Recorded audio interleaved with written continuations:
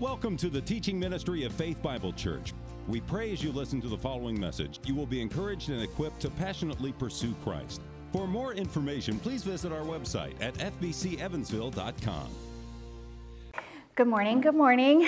It is always helpful for me to stop, and I always think everybody's like me, but not everybody is. But it's always helpful for me just to kind of stop and take inventory of where we've been and where we're going. We are at the halfway mark in our class, and over the last several weeks, what we've been doing is we're laying a foundation to grow in our Bible literacy and our study of God's Word. So remember, the Bible is a book about God, and every time you come to the Word of God, it should be with the goal to know God more. Not just for knowledge's sake, not just to know more facts and information, but our goal is to know a person. Because knowledge of God, it also leads to a knowledge of who we are. As we look at who God is, as we look at what God is like, what God has done, what God is doing, it helps to prepare the way for us to then make application for our own lives. So Bible literacy, it leads the way and it paves the way for personal transformation. And we've said we cannot grow in personal holiness without being transformed through the Word of God. So one of the ways that we do that, we talked about the one big story of the Bible. The whole Bible, it tells the story of God's rule and God's reign through creation, the fall, redemption, and restoration. But we said each individual book, it tells a smaller story, a story that is part of the larger story of the Bible. And so last week we talked about the patience and the tools that we need to begin understanding any given part of the Bible. And we talked about the process of exegesis, which is just examining the original meaning of a passage by going back in time to the time that the text was written to try to hear it with the ears of the original hearers. Before you can hear it with your ears, exegesis asks you to hear it with their ears. So it asks you to take on the perspective of the author and the audience in the original setting. So what are the 5 questions that we talked about last week that are part of exegesis? What's the first question we need to ask? Who wrote it? Who wrote it? Yep. Then what do we need to consider? When it was written. Good. What else do we need to think about? To whom it was written. Good. Good. The style, or genre that it was written in. Good. And then what's the last question? Why? What was the purpose for which it was written? So once we've answered those questions, that sets us up with the right perspective that we need to actually begin studying and learning from the text, studying to learn from any given book of the Bible.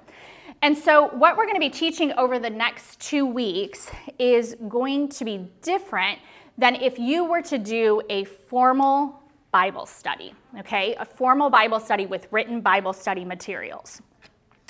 A formal Bible study, what it does is it asks you to read a portion of the text and then reflect on it by answering questions.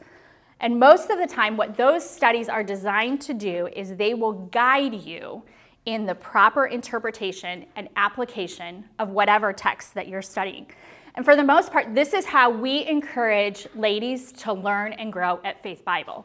Every fall and every spring, we offer formal, organized Bible studies. And those studies that we put together, they're helping you, they're guiding you in the proper interpretation and application of the text.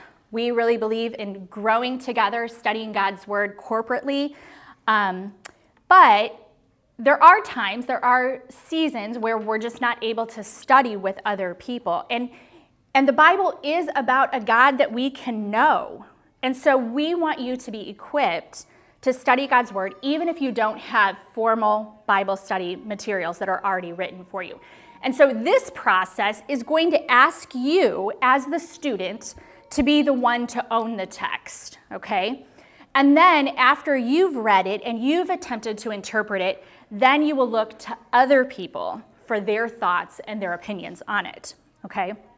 So I work part-time in a dentist's office, and years ago, we hired a consultant who came in to help us grow while we were having growing pains, right? And we had challenges in our workplace, and we just needed solutions. And so what we did is we thought an outside perspective would be helpful to us. And one of the first things that the consultant did is he came in and he gave us a process. He gave us new systems so that in any given situation, any given employee was doing things the same way, answering questions with similar scripting and following the same kinds of procedures. And I have already told you this, I'm a rule follower by nature, and I love structure. So I really thrived in this environment. It was very, very helpful to me. But there were other people in our office, other employees, that really felt creatively constrained by this new model. They wanted just a little bit more freedom. And what we found in our new office structure was that the scripting and the systems and the processes, it really did make our workflow problems better. It really did improve communication amongst our team members. It resulted in happier patients and less overall confusion. It resulted in less mistakes and better overall consistency. But what we found, the longer that we practiced the systems and that design, we found that there was room within it, within the structure, for personality. And as we got more and more comfortable with the systems, we began as individuals to adapt the scripting so that it felt more natural to us and less rigid. We were still doing similar things in similar ways within those guidelines, but there was freedom then for us to navigate with what really worked well and build upon that for us as individuals. And so what we're teaching over the next 2 weeks, I want you to think of it as a process and a tool. But it is more like a building project than it is a creative arts project. And so some of you here this morning, you will buck against the structure of a process. You will feel constrained by that. But if you were building a house, you would want someone who observes a process and not someone who thinks that building codes are just good suggestions. And that's what we're aiming for too. We are building on a process that is going to promote Bible literacy, okay?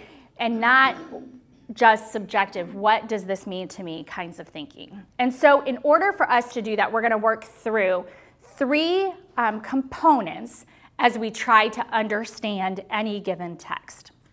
And so in your notes, your first blank is a good literacy builder, which is who you are.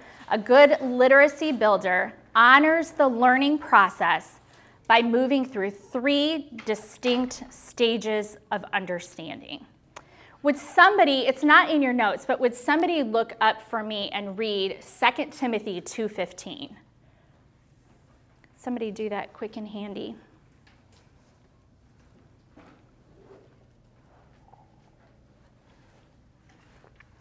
Did you say 2 Timothy 2:15? It is in my notes? Mm-hmm. Well, hey, would you read it for me? It says, you must submit yourself to God as one approved, a worker who has no need to be ashamed, rightly handling the word of truth. Okay, we are studying in order to rightly handle the word of truth, and that's what this process is going to help us do. So there are 3 different components as we work through our understanding of a text. The first one is comprehension, and we're going to talk about comprehension this morning, and then next week we're going to study the next 2. So understanding through comprehension is your next blank. Next week, we'll talk about interpretation and application together. Those are the 2 and 3 components. Okay, so comprehension is going to ask you to think about, what does the text say? What does the text say? Years ago, when I first came to Faith Bible Church, I took a weekly Bible study that was taught by Carol Wells. It was called Precepts. And some of you might be familiar with Precepts Ministries. Precepts has a very similar first step that they call observation. So Jen Wilkin calls it comprehension, Precepts calls it observation. While there are some slight differences between Jen's method and Precepts Ministry, I think overall the components are the same. So if you're familiar with Precepts, they align very, very closely. But Jen says in her book that observation and comprehension are not the same.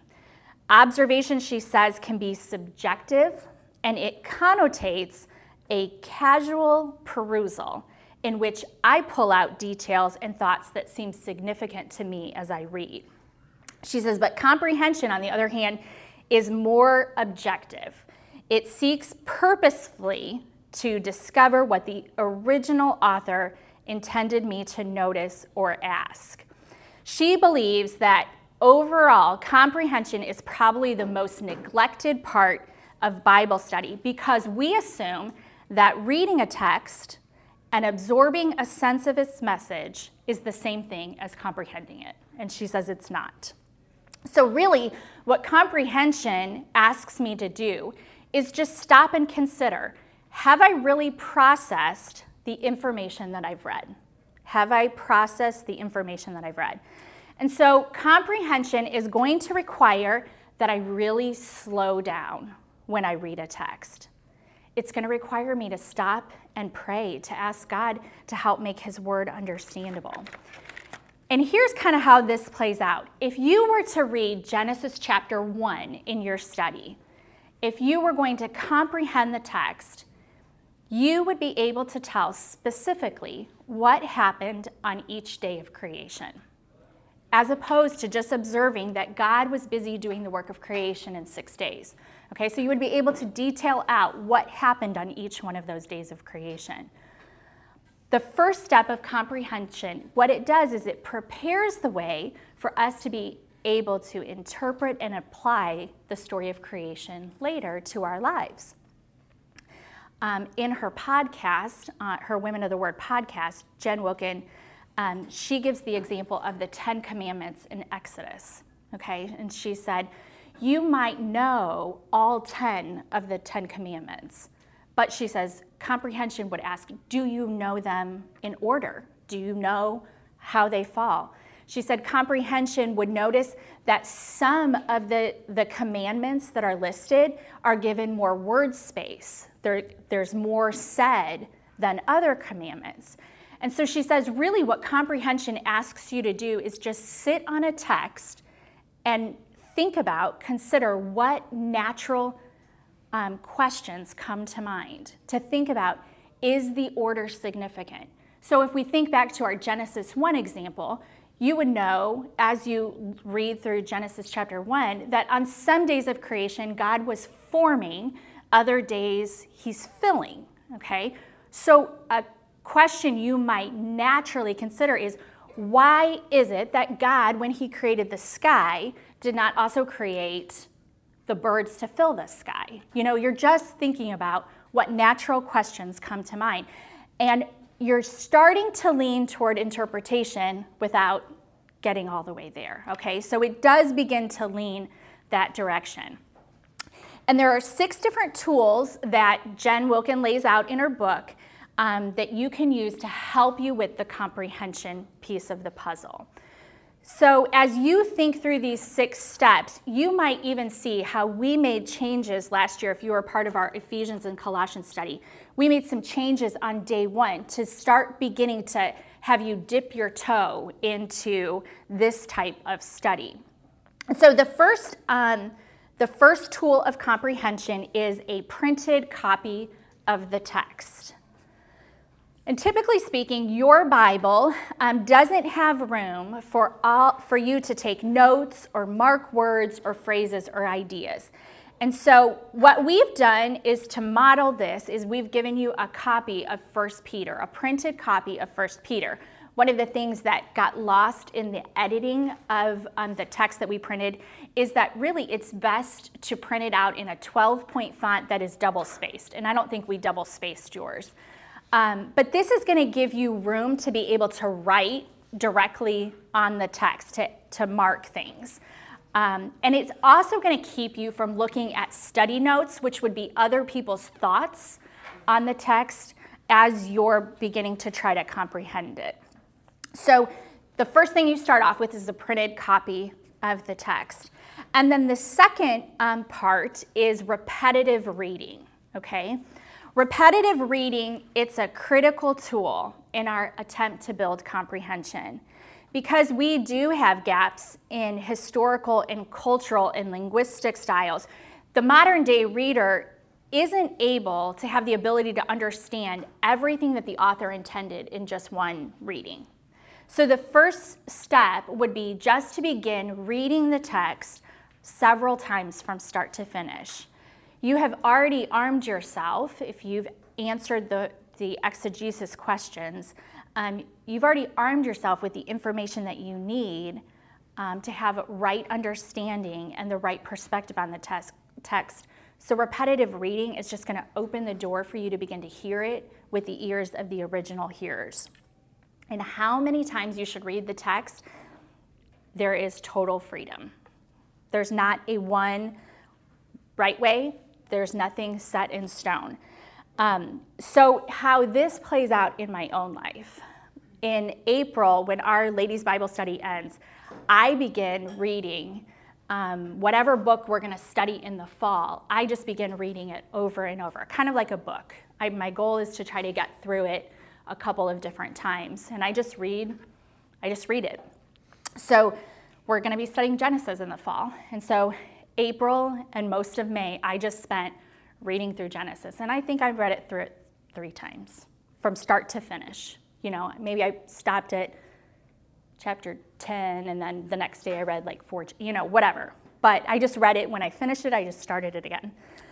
But then June and July, I've just concentrated on Genesis chapter 1, and I'm reading Genesis 1 over and over and over again. Every day I'm in Genesis 1. With this 1 Peter study, what we've asked you to do is for 2 weeks, we just asked you to read through 1 Peter as many times as you could during that time. So maybe you read it twice, maybe you read it 3 times, whatever. There's not a one right way, but you're just wanting to familiarize yourself with the text.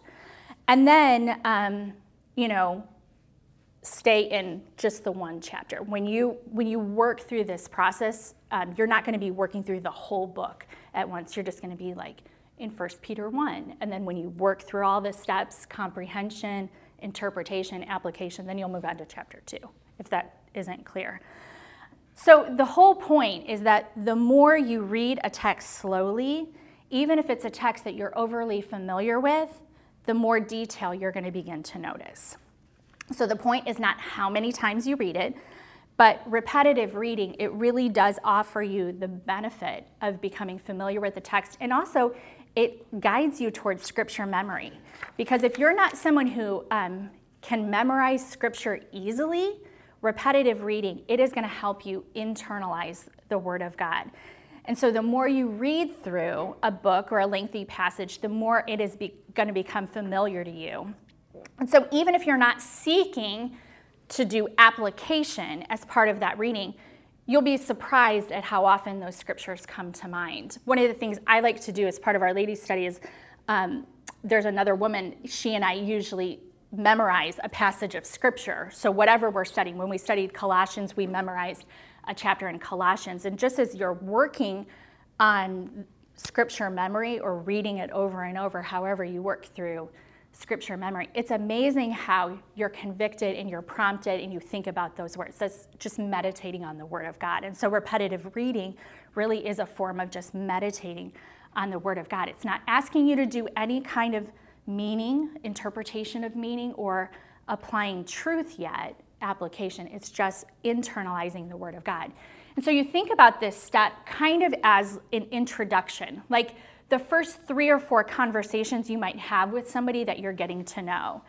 You are looking for detail so that you could tell someone what you've read after reading it, giving directed attention to the text until it is memorable. So for every person, that's going to look a little bit differently. So the third step then is annotation, okay? After reading through your text, you're going to begin marking it to get a better feel for what it says. And this is just asking you, have a natural curiosity about whatever it is that you're reading. One of the things that I like to do when I'm working through this part of the text is I like to have colored pencils. That just helps me with this process. You may not do that. That's totally fine. There's total freedom. But here's what you're looking for as you're annotating the text. You're looking for, are there certain words or phrases or ideas that are repeated? So you want to use your colored pencils, if you're a colored pencil or pen kind of girl, to mark those things distinctly on your printed copy.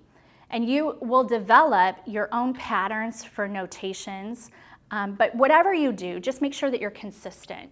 Through the whole book, you want to be consistent. So if you're looking at 1 Peter, just for example, one way that this kind of might play out is it starts off and it says, Peter, an apostle of Jesus Christ. So when I start working through that, on one day, I might just give attention in my time with the Lord that day to Jesus Christ. That's the first thing I come up with, is an apostle of Jesus Christ. And so what I did is I just my notation is a little red cross. And I just went through and I marked every reference to Jesus. And then at the end of that day, and this is just where there's a building process, but there's room for personality, I then go through and I just make a list of everything that the passage taught me about Jesus Christ. So I just list out, saved through his blood, or, whatever it is that I learn through this. Sometimes, given my time constraints, I might mark a text and look for that and think about that on one day, and then the next day, I go through and I work through that. Your system might be totally different than mine, and there's total freedom for that. So, words that are repeated, ideas, phrases, mark them. Then, are there two places? Sometimes the text has two cities that are listed. Your Bible has maps in the back. Look up those cities. What is the distance between them? Sometimes we gloss over things like that as if it really has no meaning, but sometimes that distance, or they're listed there, it's significant. So you just, again, a natural curiosity about whatever it is you're reading. Mark any attributes of God. Are there attributes that are celebrated or illustrated? Write those in the margin, or maybe note them distinctly. I like to mark references to God and to Jesus and the Holy Spirit differently, because sometimes we can put all three of them this is who God is in the passage, but sometimes, especially in this one, there's distinctions that are significant in 1 Peter, where he's talking about the role of God, the way the Holy Spirit works, the way that Jesus, who Jesus is in the passage. And so I personally like to just mark those things distinctly. Does the text make several points in a row? That's another thing to look for. So if a text would say, be holy as I am holy, and then another paragraph down, be holy as I am holy, and again, be holy as I am holy, is the repetition significant? I would ask a question about that. So I would mark those. And she says, just number each one as you're introduced to it in the text. Are there any kind of lists that are mentioned? And then have a curiosity about, is there an order to it? Or do they form some kind of progression? Just like we talked about with creation in Genesis 1. Is that order of things significant? The 10 Commandments, the way that the 10 Commandments move, is there a progression there? I'm just noticing things in a list. And then, are there any words that you don't understand? If so, mark those things with a question mark so that you can go back and you can look them up in a dictionary. And then you want to also recognize words like if, then, any kind of transition words. Therefore, likewise, but, because, in the same way. And you can draw arrows to how those concluding thoughts connect to wherever they begin the argument. And then you're just looking, is there anything that's confusing to you? Write your question about it in the margin so that you can go back and you can address it at a later time. So as I've been studying Genesis 1, I'm going to be lecturing on Genesis 1.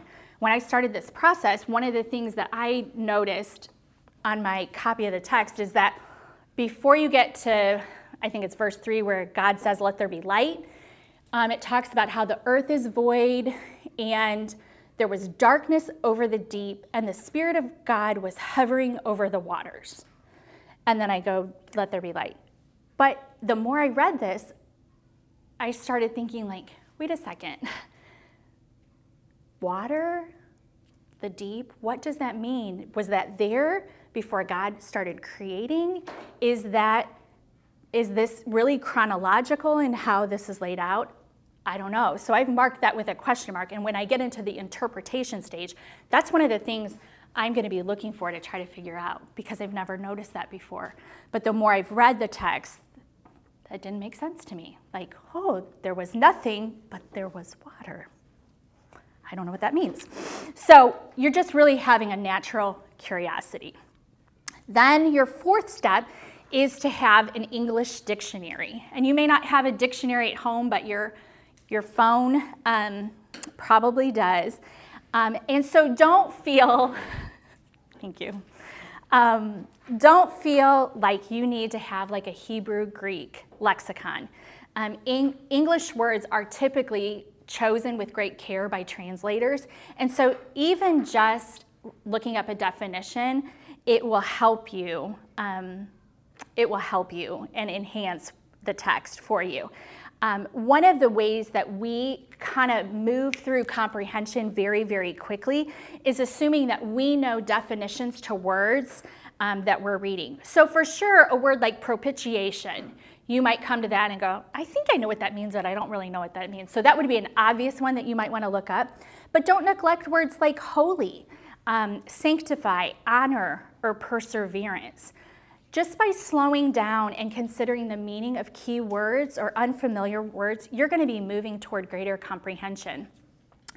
A while back, my husband and I were doing marriage counseling, and he taught through Psalm 32:5 on the pattern, and what he called it was the pattern that David gives us for repentance. And Psalm 32:5 says, I acknowledged my sin to you and did not cover up my iniquity.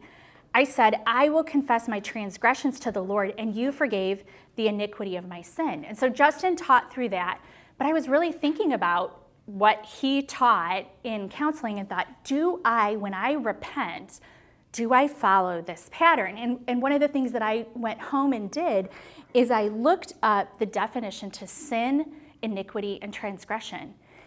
Because David was very intentional. There are three separate, they're all sin. They all are ways to describe sin, but those are very distinct differences. And so if you look up those definitions of words, it really changes how you repent and things that you repent for and what David is saying in that passage. So don't neglect words that seem overly familiar to you. I mean, we know what sin is, but when I looked at it in that context, it really took on a different meaning.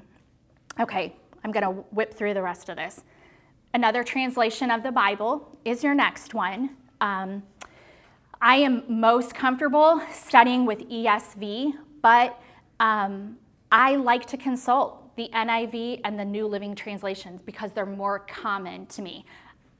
But other translations of the Bible will give you a different perspective. You want to just be careful and steer clear of paraphrases like the Message. You can consider a paraphrase, but we're going to do that when we look at commentary.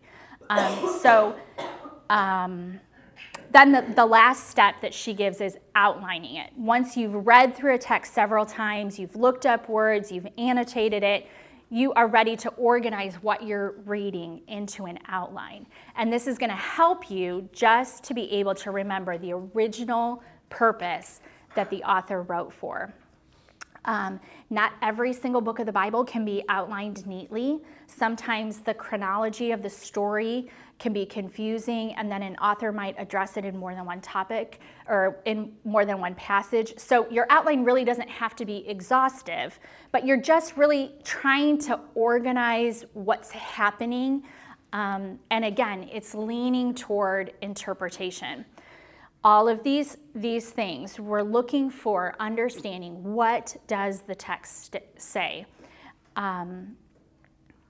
Jen Wilkins says that there are 3 different pitfalls, and this was on her podcast, 3 different pitfalls in the comprehension stage. And she says the first one is we get into too big of a hurry. And so maybe you don't spend enough time reading a text. She says if you hurry, you're going to then base your interpretation on something that really isn't there. Or maybe you're going to pull out something that you think is central to the text, but maybe it really isn't. She said comprehension is the first building block. So she said you want to be really careful here, or everything else, your interpretation and your application, they might be off if you neglect this first step. The second is just being aware of existing biases that you might bring when you're reading a text. Maybe it's a really familiar text. Genesis 1 is really familiar to me, and so this was very hard for me to slow down and really consider that text. Or maybe you've heard teaching on it, and so that one way of teaching what someone has taught is really sticks in your mind and you're overly familiar with it, so you just assume you already know what's here. And then she says the third pitfall is not talking about the text with others at this stage. Think about how often we love to talk about our interpretation or our application. We love to talk about those things. But do you talk about what you're, and I don't want to say observing, but really what you're observing about the text at this stage? You know, I just noticed this is why it's here. So, you know, just like everything, this is a process. It's a process. The goal is building literacy for a lifetime, knowing God through the study of His Word. And so within the process, there is going to be some freedom. The more you practice the steps, the more some of them, for me, when I think about, I make a list of just wanting to know in 1 Peter, what are all the things that are said about salvation? Because there's a lot of information there in that text and in that first chapter. And so that just helps me to kind of pull together, am I really even understanding what is being said in this text? So you can do this in all sorts of smaller ways. It could be that maybe in your time frame, in your life, you're not doing any of these kind of organized things, but maybe you really are concentrating on just what Bryce is teaching in Galatians. I would still do the same thing. I would still print out Galatians and attempt, whatever the 3 verses are, to consider these 3 things and seek to have just some understanding of what the text says, if that's what you're concentrating, if that's the smaller bite that you're taking for this week. So I'm going to pause right there. Denise is going to come up, and she's got some stuff that we're going to talk through to apply what we're learning. Yes? Quick question. Sure. Do you know of a place online that you can print out the scripture easily or copy it into Word? I usually use BibleGateway.com. Okay. Or if it's not BibleGateway.com, I put Bible Gateway and it comes up in my Google. But then I just scroll and paste it into Word. Okay. Yeah. If somebody else has a better, I'm not super techie, but it's never failed me yet. So, any other questions? I know that was kind of like a. Give us the last 2 links. Yes.